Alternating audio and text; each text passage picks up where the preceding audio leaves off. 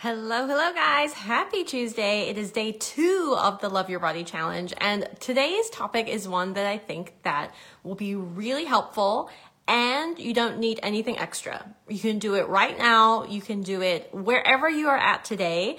And it's going to be a fantastic way of really getting in tune with your hunger and your fullness cues. And so today what we're talking about is mindful eating. So let me know when you join me live or hashtag replay. When you are watching me on the replay, I'd love to see you and say hi. So today, mindful eating is a really important topic because in our busy and hectic lives, it's so easy to not listen to when we're feeling hungry. Hi, Jane. Not listen to when we're feeling full. And so I like to use a really simple tool that you can do in your mind to be able to listen more carefully to those hunger and fullness cues, because we've all been there. Hi, Robert. We've all been there when we've been out and about. So you've gone out to eat with some friends, like there's a ton of food on the table. Everyone's like, eat, but you're already feeling kind of full. And they're like, no, have some more, eat some more. And you're thinking, oh, okay, well, I don't want to be rude. So I really just want to like eat what people are telling me to eat, right? Or, hi, Kathleen, how's it going? Or maybe you, like for instance, parents are really good at doing this. They're like, no, you got to finish what's on your plate, even if you're feeling full, right? I grew up like that. I know lots of people that grew up like that. So understanding your hunger and fullness cues can actually get a little bit skewed when you have all of these external circumstances or people telling you, no, you should be hungry, you should eat, or no, you should be full, you should stop eating, right? So that's why this particular tool is really helpful, and it's a great way of understanding your body much better, okay? So in your mind now, think about a simple scale of 1 to 10. So 1 is going to be when you're really starving, like you haven't eaten all day, you've been running around all day, and you haven't had a single thing to eat. You're absolutely ravenous, right?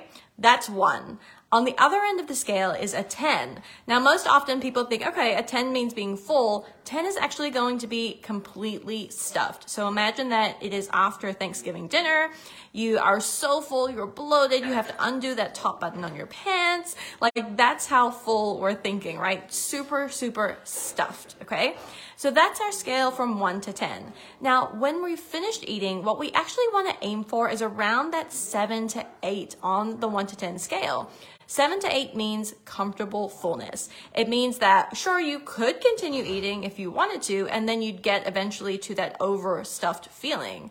But you're not still hungry where you're absolutely ravenous, right? So it's really important. Hi, Stephanie. It's really important to understand, where does my 7 to 8 lie on the 1 to 10 scale?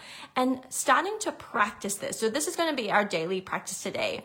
Before you eat, think about your 1 to 10 scale. Where do I feel like I'm at on my scale? Maybe I'm at a 1, maybe I'm at a 3 or 4, maybe I'm at a 5. I'm not super hungry, but I could eat a little bit. Or after you finished eating, tune in again to your body and think, okay, where am I at on this 1 to 10 scale? Am I at a 10? Am I at a 6? Am I at an 8? And understanding what that feels like in your body starts to develop this skill of mindful eating, because it is a skill. It's not something that we're just born with knowing. It's about practice. It's about taking time to really look within ourselves and figure out, okay, how hungry am I really? And also, once we practice doing that, it becomes easier to say things to people like, you know what, I'm actually not super hungry right now. I'm probably going to just have an appetizer. Or when you have a full plate of food that someone's given you and you've eaten a portion of it, you can say, oh my gosh, this was such a great meal. Can I take the rest of it to go because I'm actually really full? And having this great communication about your fullness and your hunger can actually be a great way for other people to start tuning into themselves and thinking, you know what, I'm actually kind of full too. I don't know why I keep eating. Let's take this to go and we can go and do something else, right? So mindful eating is a great tool for you to use today. And what I'd love for you to do is, in the comments and in an upcoming post where I'm going to ask you how you're doing with your mindful eating, let me know, what did you learn about yourself? Because I think you'll be very surprised at how much you eat when you're really cognizant of those internal cues, okay? So mindful eating 101 right there. On Thursday, we're going to be talking more about the emotional side of mindful eating. This is a really great topic for everyone to learn about, because when we understand our emotions, it may help us to understand what emotional eating is doing for our health and well-being. And it may be positive and it may be negative. And the key is having the awareness, okay? So that's day 2 of our Love Your Body Challenge. I'm so excited. Thank you everyone for sharing so many amazing comments and pictures of their food yesterday. Keep them coming. I'll be sharing more recipes today as well. But if you have any questions about mindful eating, let me know below. I would love to answer them for you, okay? Have an amazing rest of your day, and I'll talk to you tomorrow for day 3 of the Love Your Body Challenge. Have a great day, everyone.